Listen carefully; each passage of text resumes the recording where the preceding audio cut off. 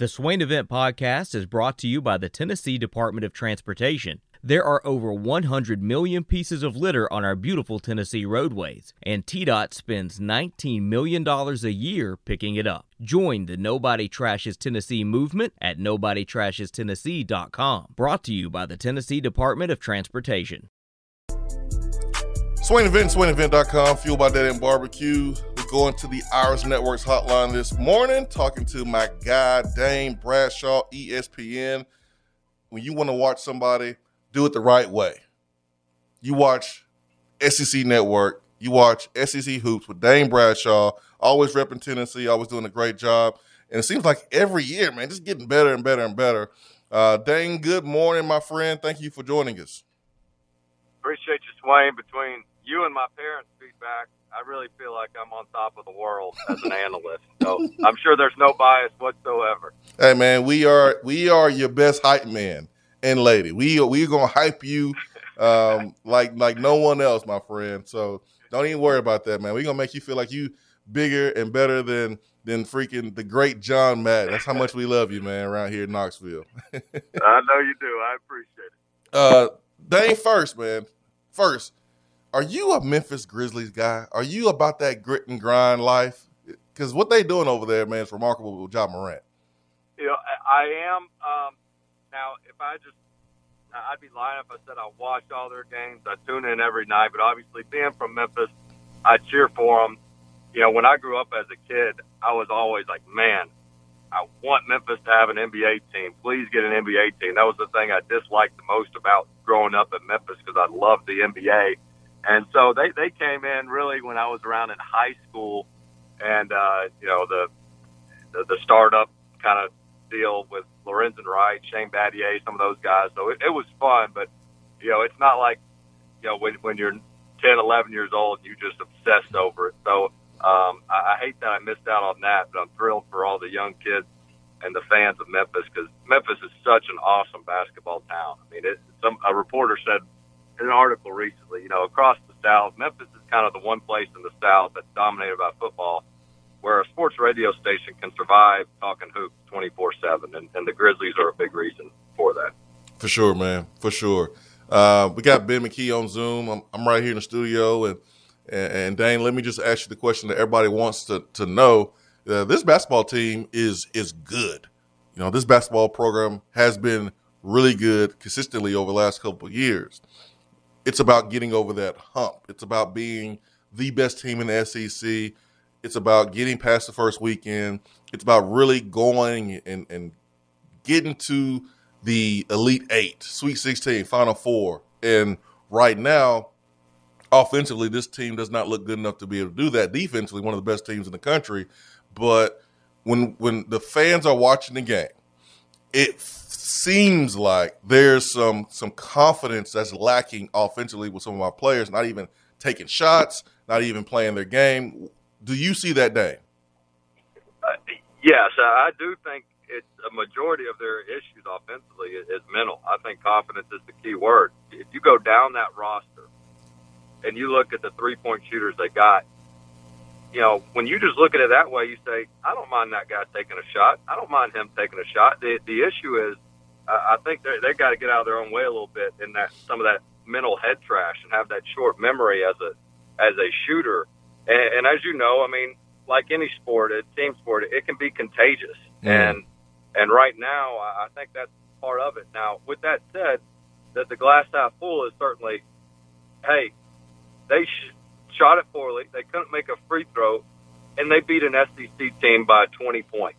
You know, that tells you something right there, that maybe their defense is elite enough to where their offense, as long as the offense is just below average consistently, they can take that next step. Because, you know, this program certainly, I would argue, has gotten over any hump. It's just, to your point, trying to make that next step, a deep run in March. Mm-hmm. That's the only thing sort of eluding the Barnes era so far. But, you know, I think I did like how they went inside a lot more last game, because to me, some of it is when they're missing shots from the perimeter and they just keep taking them, it's almost kind of like a shooting team in denial sometimes. Like, hey, man, it just didn't fall, and turn one down and get to the basket.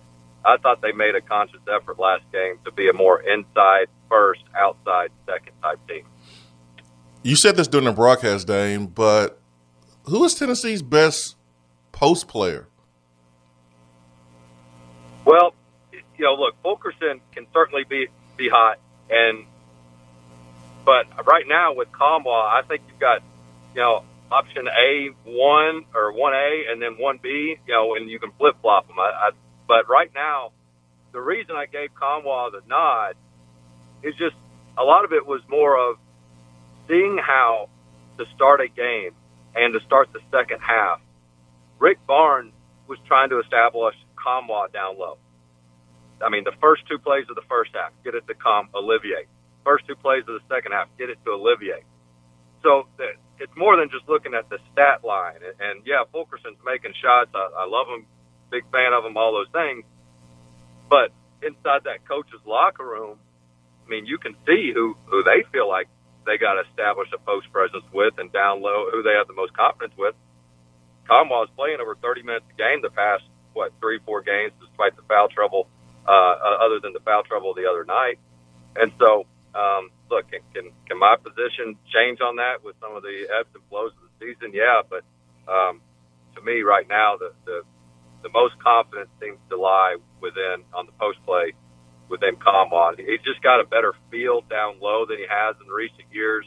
And by the way, when I say that, it's not a knock on Fulkerson or any other post player they got, or Eurosh, but it's just, it's nice to have more than one option.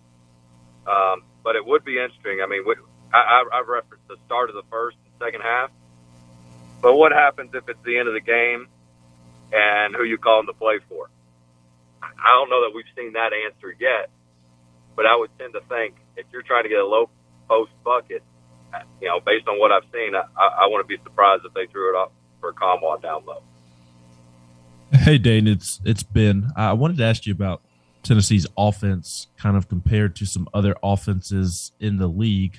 One gripe amongst Tennessee fans in terms of getting over that hump that you mentioned in March is also kind of getting over the hump against Alabama and Auburn and LSU and Arkansas. Those teams have kind of had Tennessee's number for the most part while Rick Barnes has been at Tennessee. What is kind of the difference in offense that those teams run compared to kind of what Rick does? And I mean, do you look at Rick's offense as needing to evolve to this new age style of offense of getting up and down the floor, or do you think it's more of an execution issue for Tennessee? I do think philosophically, and that there are, just some bad matchups across the league and college basketball for your certain style of play. And I think, LSU, for example, with their switching and for this year, with the way they switch and they defend, that made it tough. But again, you go on the road, you make it a competitive game at the end. So it's not the end of the world, but I do think there's some matchups out there that just seem to bother Tennessee's offense. And if I had to point to one thing, it would be less about the other team's offense and more about how teams are able to take Tennessee out of their stuff, which is a lot of passing, cutting. We've talked about before on this show. Tennessee is at their best when 60 to 70% of their makes are off assisted passes. I mean, when they're cutting and moving and sharing the ball, it's a thing of beauty. But some of those teams are able to take Tennessee out of their stuff and force Tennessee to kind of be a one-on-one playmaking team.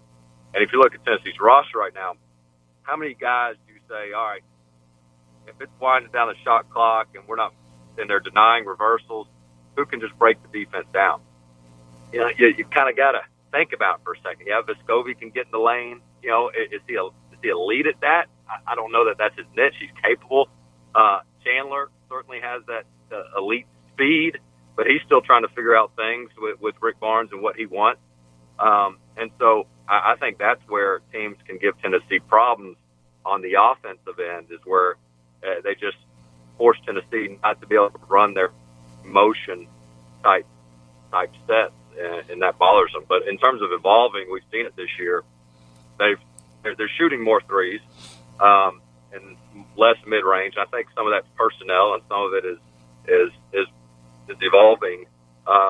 But again, I think last game we saw a little bit more of a conscious effort to say, hey, wait a minute, we're falling in love with this 3-point shot a little bit too much, and it's not that big of an advantage for us. I mean, they're shooting 32% from three on the year, and their 3-point defense is 32%. So you're not getting like some huge advantage from the 3-point line right now. Dane Bradshaw here in the Swaying Event. Dane Bradshaw, the best color in the world of sports. Just go ahead and mark that down. Dane, what are some things that stand out to you in a positive way about this basketball team, this year? Because I look at it as there are some non-negotiables with coaches, basketball coaches, and I think some people think that, neglect. Yeah, defense is good, but man, we got to neglect defense to just worry about offense. Man, what does it matter? Like, I think people think that guys should be playing that are not playing, and they're just totally dismissing how intensity, defense, effort matters. You've been around this league as an analyst. You talk to other coaches. You have played for Bruce Pearl. What are some of those non-negotiables about earning playing time? And then also, what are some of the positive things you're seeing with this Tennessee basketball team? Yeah, I think, especially for Rick Barnes, it's the defense, the energy, the communication. I mean, that's where it starts. He's got some tough-minded teams. And we talked about on the broadcast how Tennessee really used Frank Martin, South Carolina's defensive team, as a blueprint. And when we asked Frank Martin about it, he was flattered. But he said, hey, look, I coached against Rick in the Big 12 when Frank was at Kansas State. Rick was at Texas. He said, those teams were always tough as nails defensively. So he goes, maybe we were a good example in the league for his new young team to look at, but this is nothing new for Rick Barnes. And so I thought that was interesting, just knowing some of those non-negotiables for Barnes. But look, and I get it, because when you're following your home team, everything's under a microscope. You tend to focus on what you can't do instead of what you can do type stuff. Mm-hmm. But think about that ugly loss to Texas Tech. Texas Tech just beat Baylor, the number one team in the country, with that same type of stifling defense that's really made the Red Raiders competitive. They're a top 15. They'll be a top 10 team in the country. And you look at that and you say, gosh, Tennessee could have even just, lucked up and made one or two shots. They've got that on their resume. They've shown they can beat Arizona. All of their losses have been away from home to top 25 opponents. And even, they've had some ugly wins. Well, you know what? That's not a bad thing. And so, but again, last year, you look at last year's team, which was built a lot differently. But the concern is, you didn't really know what you were going to get game in, game out. You felt like you knew what you were going to get defensively, but offensively, you're like, all right, where are they going to go? Mm-hmm. And this year, even though they're built differently and a little bit different strategically with the threes, less mid-range, that's the concern, is you don't really know what you're going to get game in, game out. But that concern is mitigated some by their elite defense they're showing.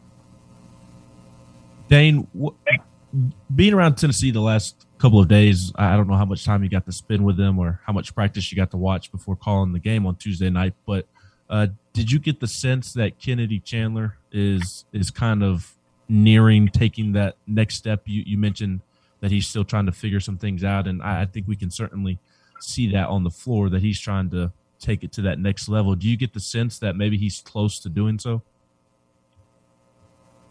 Honestly, not yet. I don't, and that doesn't mean that he won't get there. But I think they're 4 games into conference play. That's a lot to learn in league play in a short amount of time. So I don't think that light is going to come on that quickly. And you still saw him coming in and out of the game some for Ziegler over things Barnes was upset about last game. By no means does that mean I've given up on him. I'm a huge Kennedy Chandler fan, and I know they were diving into the game film with them yesterday, not just with the team, but with Chandler individually. And so I think that next step will come. I'd be lying if I said, hey, I see it coming right. But what can be interesting is we've seen this with other players where all of a sudden it's not just like evolving game by game, little baby steps, even though behind the scenes they're making those improvements. Sometimes they just have a big-time game, and all of a sudden the light is on for the rest of the season. And so you do wonder on the big stage against Kentucky on Saturday, where you're going to have your best athletes on the court, is that one of those games where Rick Barnes is in the post-game press conference and says, boy, number one really grew up tonight, yada, yada, and then they just take off from there. And I don't know that that's going to be this game or the next game or early February. I don't know, but I can envision that happening. Just hard to predict when. Dane, last question, man, before we get you out of here. Thank you so much for your time. What is it going to take to beat Kentucky, this year's Kentucky team? Tennessee has been successful against Kentucky. It's been really weird how Tennessee has had Kentucky's number since Rick Barnes has been here. This matchup doesn't seem as confident for some Tennessee fans, but what is it going to take for Tennessee to get this win? You mentioned the Texas Tech game. You mentioned Arizona game. So this team is more than capable of beating the top teams in the country. What is it going to take on Saturday?